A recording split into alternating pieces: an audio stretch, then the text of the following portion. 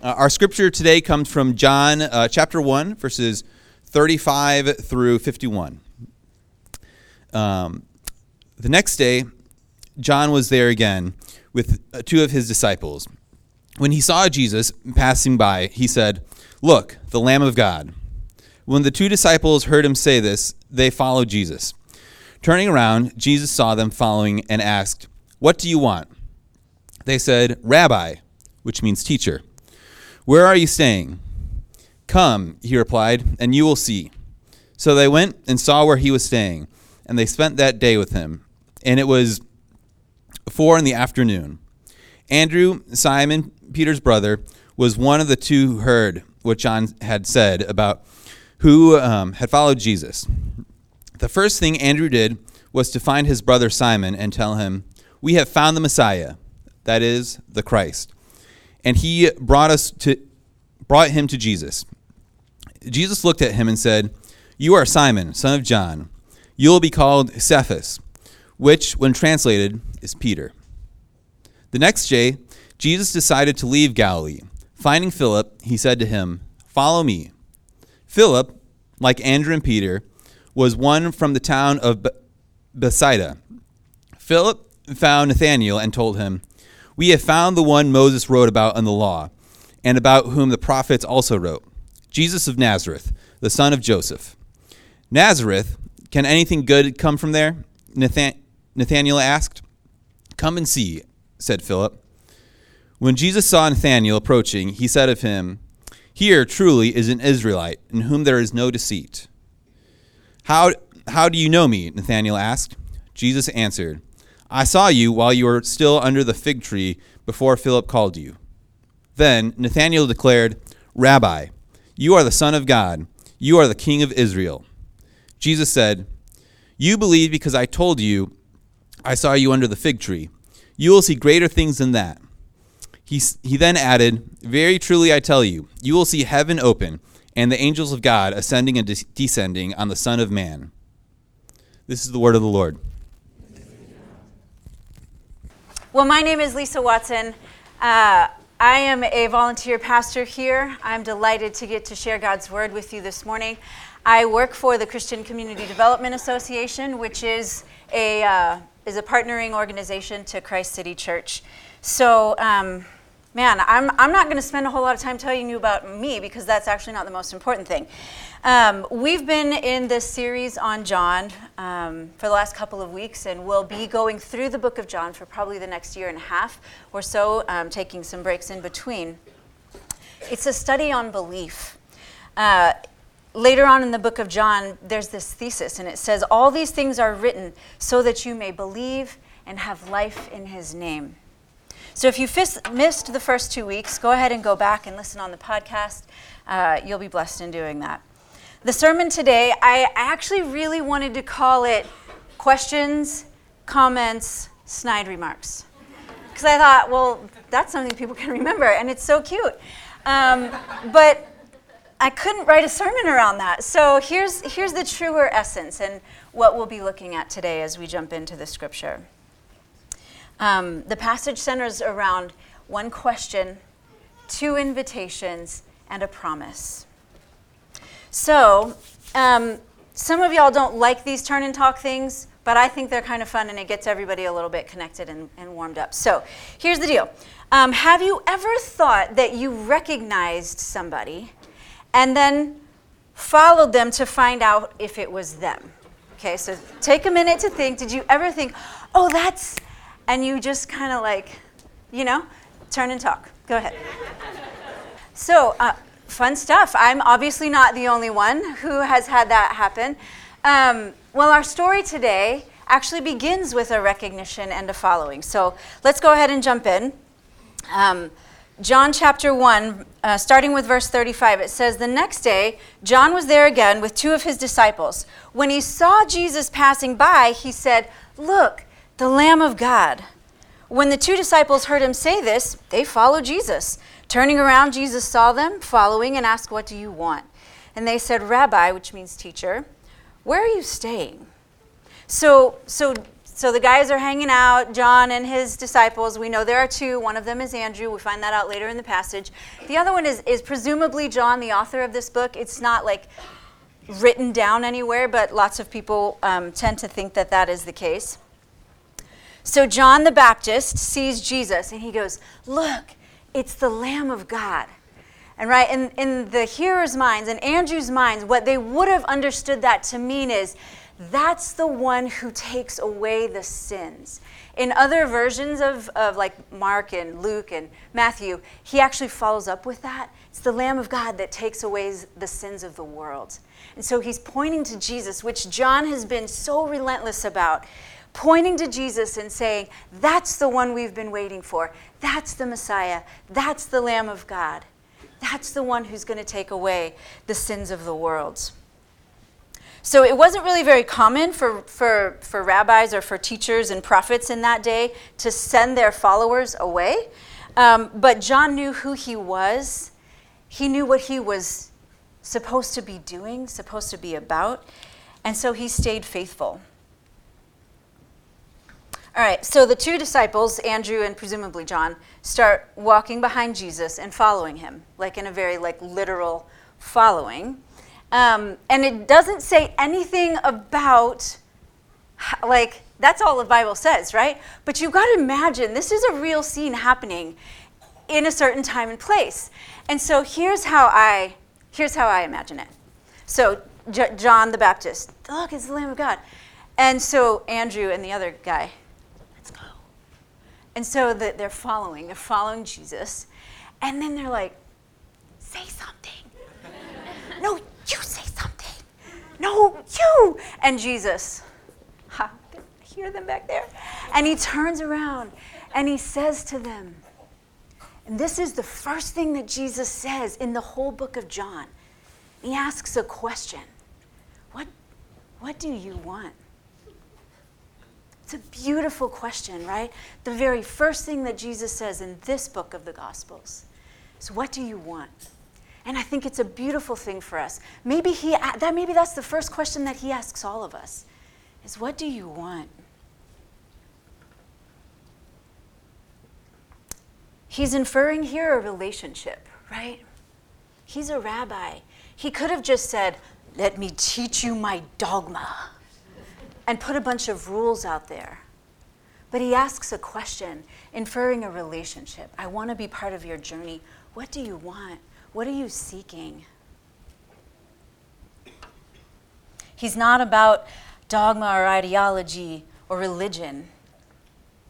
A couple years ago, our church went through a curriculum that Justin wrote called Learning to Live. And early on in that curriculum, this was the first question that we considered. What do you want? How do we break up the non-stop of our lives and think about what we care about and our values and where we're going and what we really want to be? It takes some intentionality, and it takes us sometimes to stop and ask ourselves, what do we want?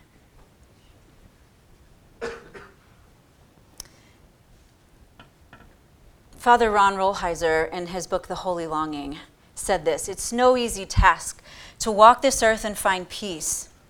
Inside of us, it would seem something is at odds with the very rhythm of things, and we are forever restless, dissatisfied, frustrated, and aching. We are so overcharged with desire, with what we want, that it is hard to come to simple rest. Spirituality is ultimately what we do with that desire, what we do with our longings, both in terms of handling the pain and the hope they bring us. That is our spirituality. So the first question is, what do you want? Why did you come today? What are you looking for? What are you exploring? What surface thing do you want? As I was even going through my own devotionals this week, this question came up, but actually from an entirely different passage. And the devotional just prompted me to answer the question, what do you really want? Tell Jesus and talk to Jesus about what you really want. And my answer in the moment was, man, I want to write a sermon. But I felt silly about that. Because the truth of it is that I know that's so like on the surface. And I felt like maybe I should want something that's a little deeper, a little more like holy or something. I don't know. But we all come with stuff that's right up on the surface. So what do you want? What's the thing that's on the surface for you today? That's okay to ask Jesus for. What's the deeper thing? I'm just going to give us just 30 seconds to take a nice deep breath and really think about it. What are you here for this morning? And what do you want?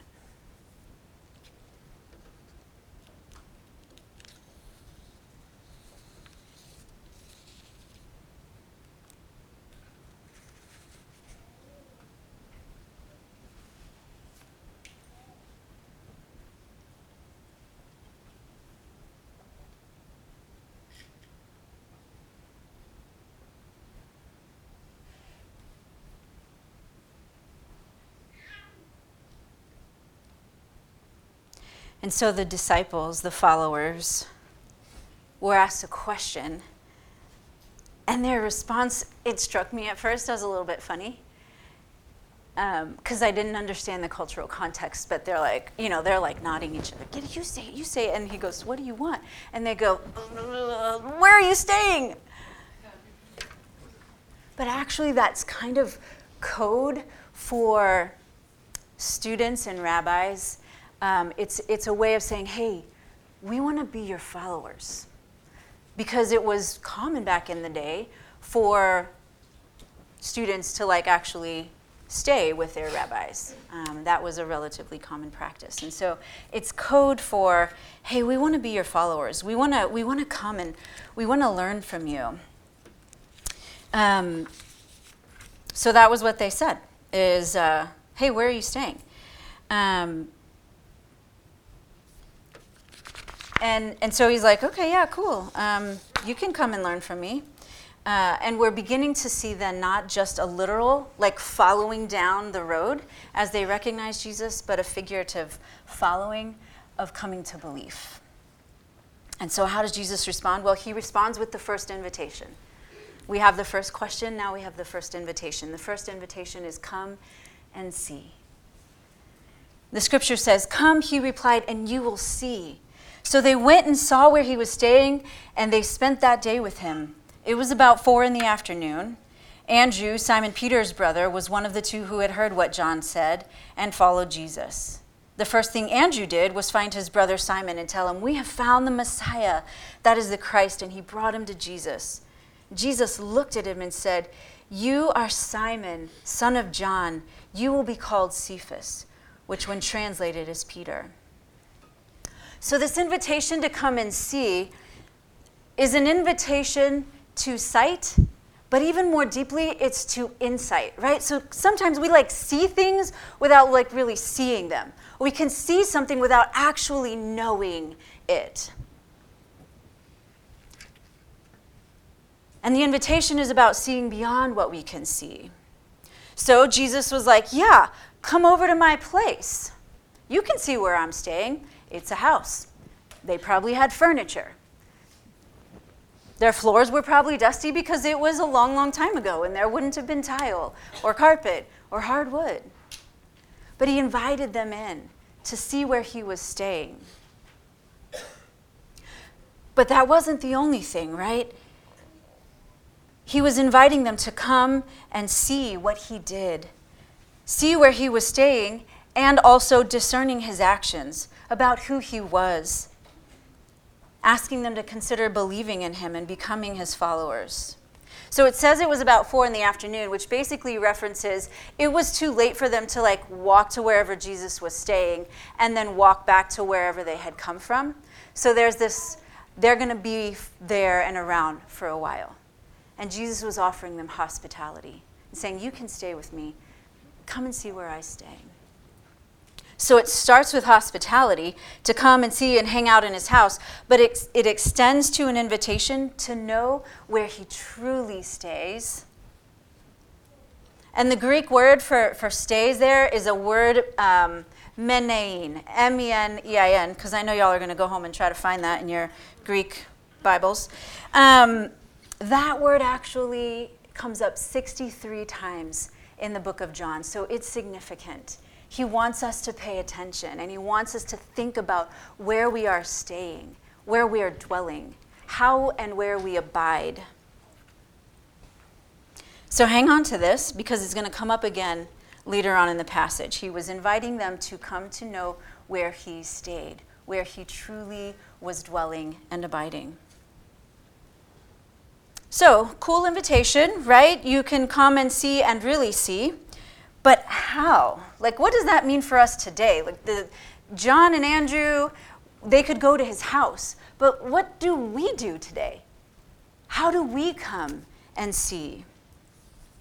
How do I move from sight to insight? And here's just a couple of practical things. The church is the body of Christ. It's one of the ways that we extend hospitality to one another. This room is not a worship center every day of the week.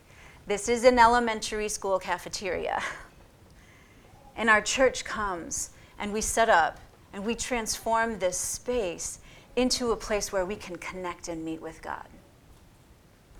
Some ways that we can come and see, I mean, we come here and we prepare, some of us prepare this place. Others of us stand out in the halls and we welcome folks who are coming for the first time. And having been in no small number of newcomers' dinners, I hear it over and over. Man, you know what got me? How welcoming you all were. How hospitable you all were when I came for the first time. It's a beautiful act that we do, just in making people feel welcome. And they feel welcome not just here, but they feel welcome with Jesus. And it's a way for us to make the connection to how people can come and see.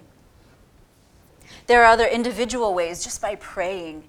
Praying is a way to come and see. Reading scripture, practicing silence, learning how to listen to God. Those are ways that we come and we see.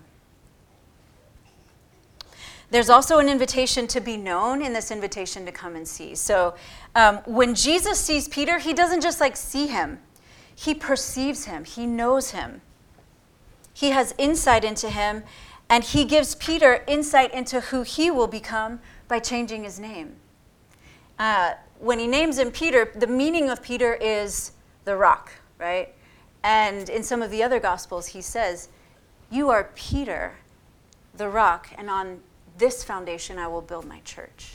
So he's calling him forth, saying, I know who you are, I see you, and I know who you are going to become.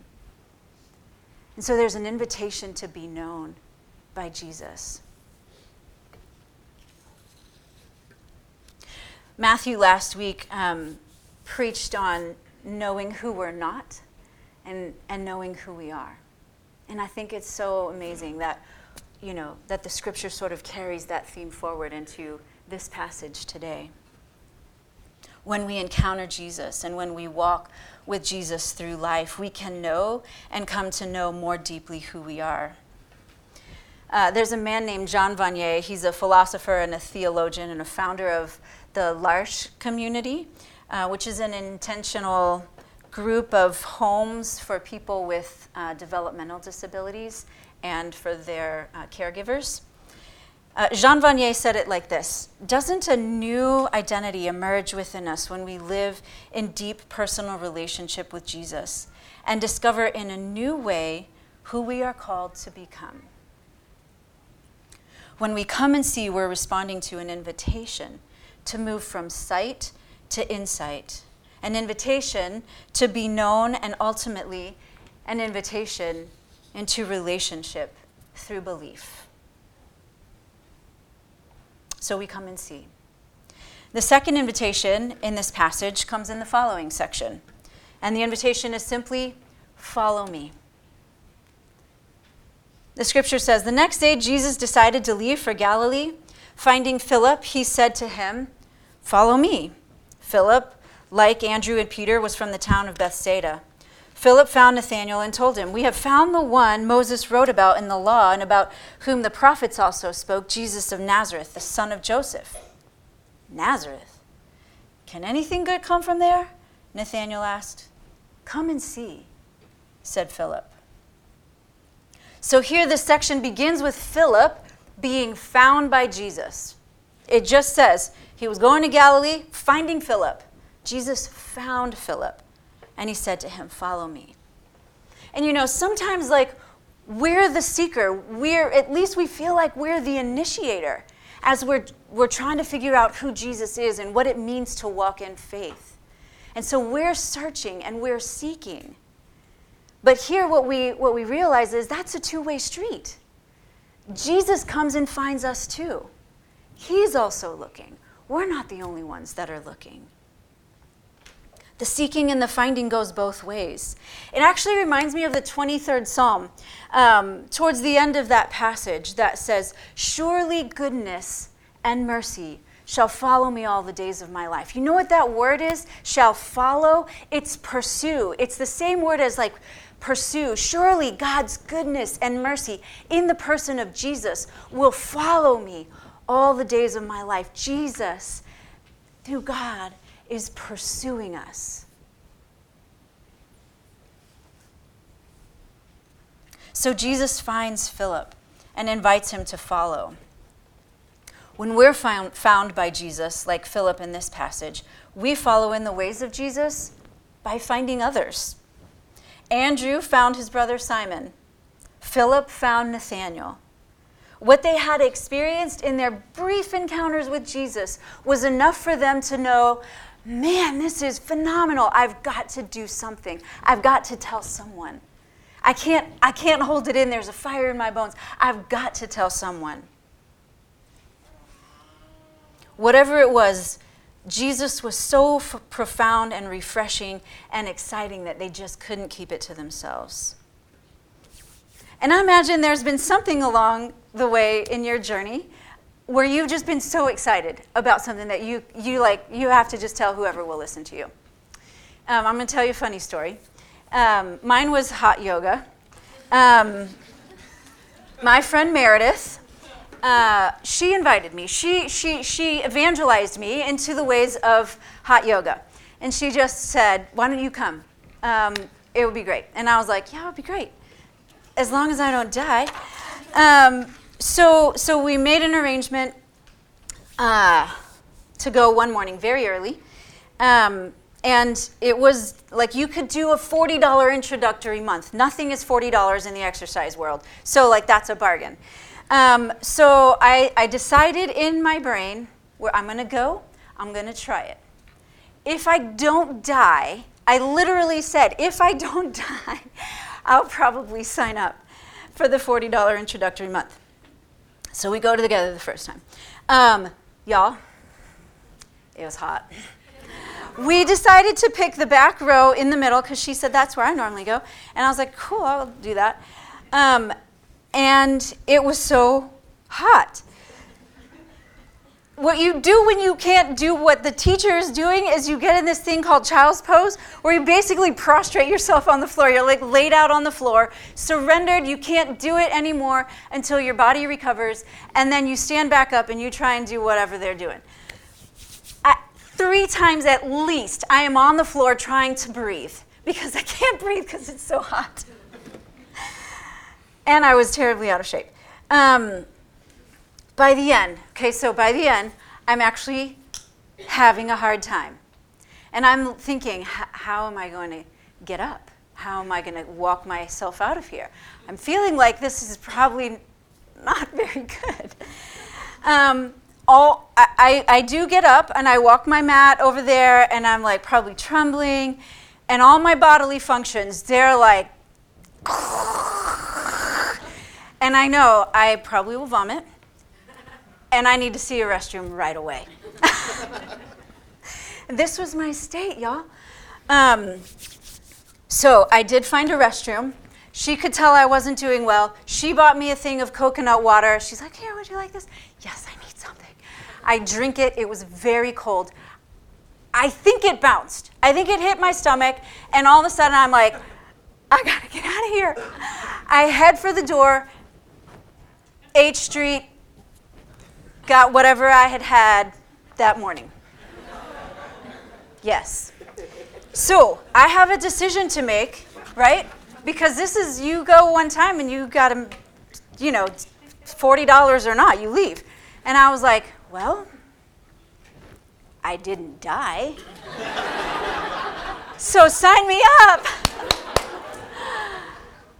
I signed up and probably went 3 times a week. I went as often as I could because the truth of it was I felt amazing when I was done. After that first time, I felt amazing when I was done. And I couldn't help but tell everybody. Like if you were in my presence, I'd be like, hey, have I told you about hot yoga?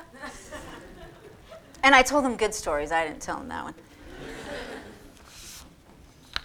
And that's a silly example, but friends, we follow Jesus.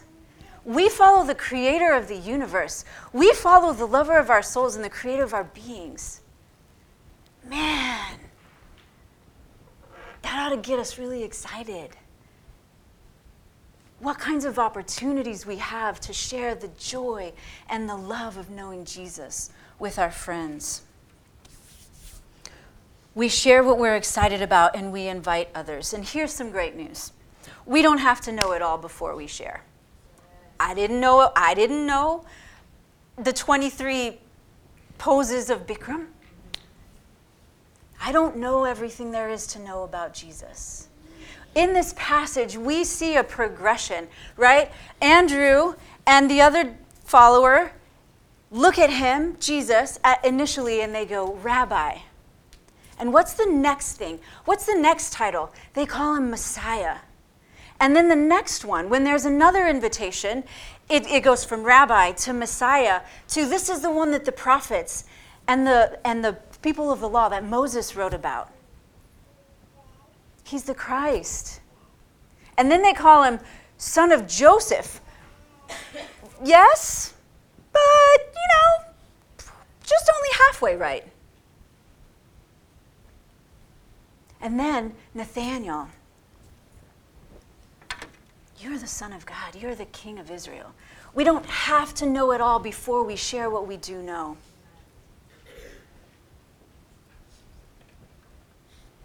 Our enthusiasm and genuine love for Jesus is reason enough to follow him by inviting others to come and to see and to follow. And you know what else I see in this passage is hard questions are okay. Nazareth? Can anything good come from there? I wonder if it sounds like this today. Religion. Can anything good come from that? Church. Can anything good come from that? DC. Can anything good come from there? These are real questions that real people are asking, maybe even some of us in the room today. And those kinds of questions are absolutely okay. When Philip found Nathanael, Philip didn't get flustered. He just goes, come and see. When Nathanael gets to Jesus, Jesus doesn't condemn him for asking a question and what's the word? And criticizing his town. In fact, what he does is he says, you know what? You're going to see more. And that's the promise that we'll close with as we finish out this passage this morning. You will see more. When Jesus saw Nathanael approaching, he said of him, here is truly an Israelite in whom there is no deceit. How do you know me? Nathanael asked. Jesus answered, I saw you while you were still under the fig tree, before Philip called you. And Nathanael declared, Rabbi, you are the Son of God. You are the King of Israel. And Jesus said, you believe because I told you I saw you under the fig tree. You will see greater things than that. He then added, very truly I tell you, you will see heaven open and the angels of God ascending and descending on the Son of Man. So there's a lot going on in this passage, right? That's kind of a lot. Here's what's happening on the surface. Jesus sees beyond the surface of Nathanael, what's going on with him and all his kind of criticalness. He points out the truth about who Nathanael is and basically kind of compliments the critic. The critic believes, because of being seen under the fig tree. And then there's a promise of greater things and a bunch of weird stuff about angels ascending and descending and whatever. So here's the deeper story. Jacob, the son of Isaac, who was the son of Abraham, in the Hebrew scriptures, was cunning and deceitful from birth. The story goes, he had a twin named Esau. And the story goes that Jacob, even when their mother was in labor, was pulling on Esau's heel so that Jacob could get out first and have the rights of the firstborn. So eventually, as an adult, in an act of calculated trickery, he conned his dad into giving him Esau's rightful firstborn inheritance and blessing. Jacob was cunning and deceitful. One day, Jacob falls into a deep sleep and has a dream about a ladder reaching up to heaven and the angels ascending and descending on it. God is at the top of the ladder, and he speaks to Jacob, making a promise to Jacob that his presence will be with him and that Jacob's descendants for many generations would have the land that he was traveling on at that time. So Jacob wakes up and he remembers the dream and he realizes that God was in that place. So he called that place, we say Bethel. He called it Bethel. In Hebrew, the word Beth is house. El is God, the house of God. Later, Jacob had another dream where he wrestled with God, and God changed his name to Israel, which means the one who wrestles with God. So bounce back with me to John. Jesus says to Nathanael, there is an Israelite. Jacob's name was Israel. There is an Israelite in whom there is no deceit. A direct reference to Jacob and a stark contrast to him. And then there's a promise of seeing greater things. What greater things? Remember back to the beginning of the passage where Jesus invites Andrew and the other disciple to come and stay with him. He invited them to his house, yes, but he invited them to learn about where he truly dwelled, where he truly dwelled. And the place where he truly dwells is in and with the Father. The story of Jacob's ladder ends with Jacob naming that place Bethel, the house of God. So see the connection that Jesus is making here, that the greater thing is that the heavens are opened. The Bethel, the house of God, is open. Relationship with God is open. And the ladder that Jacob saw is no longer there because Jesus in this passage says, I am the ladder. I am the ladder. It says you will see the Son, you will see the angels ascending and descending on the Son of Man. That is Jesus. There's no longer a ladder because Jesus is our way. He is the way to the Father. He is the way of moving from sight to insight. He's the way of knowing, like Peter and Nathanael, that we are known by our Creator. He is the way of getting our hard and sometimes cynical questions answered. And even when we've been following Jesus for decades, there is always more. Because the Father and the Son and the Spirit are infinite. There is always more. The heavens are open.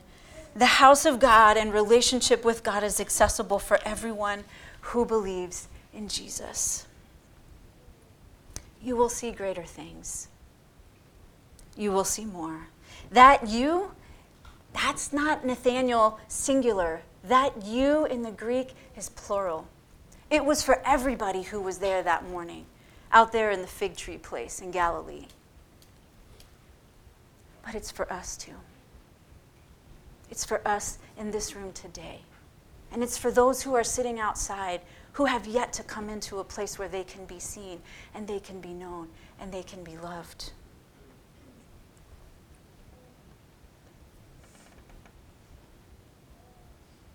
It's a promise for us today. And I don't know where you came in this room today with, what you're carrying. But it could be great to hear that you're not stuck. You don't have to be stuck, that you will see more.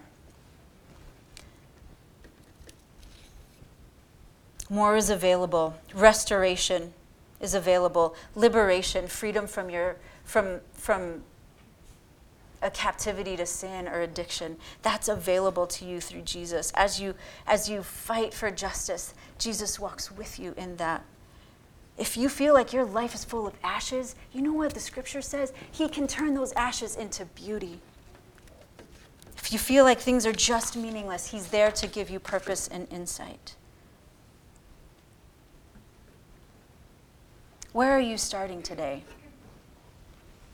They started with Rabbi. They started with what they knew.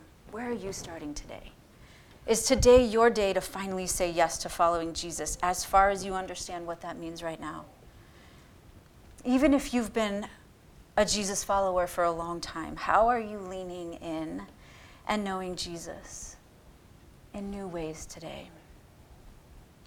For all of us in the room, today the question, the two invitations, and the promise still apply. What do you want? Come and you will see.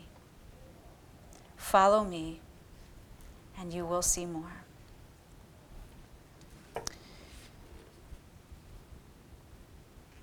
We're going to have a time of response and invitation. One of the first things that I think it's a beautiful thing to do is to take communion. We've had baptism. Now we can take communion together and remember what Jesus has done. In just a minute, I'm going to pray. And as you feel ready to come and take communion, that's available to you. If you're a follower of Jesus, we invite you to come and remember. You might want to just come once communion is over. This carpet is here for you to come and pray. Whatever it is that you want, you can bring that here this morning. There will be people at the prayer stations on either sides of the room. And you can go and you can let them know and they can pray for you. Let me go ahead and pray and then we'll move on. Thank you, Jesus, that you invite us into relationship. And Spirit, we ask that you would work in our hearts. Help us to consider honestly what we want and to share that with you, to walk with you.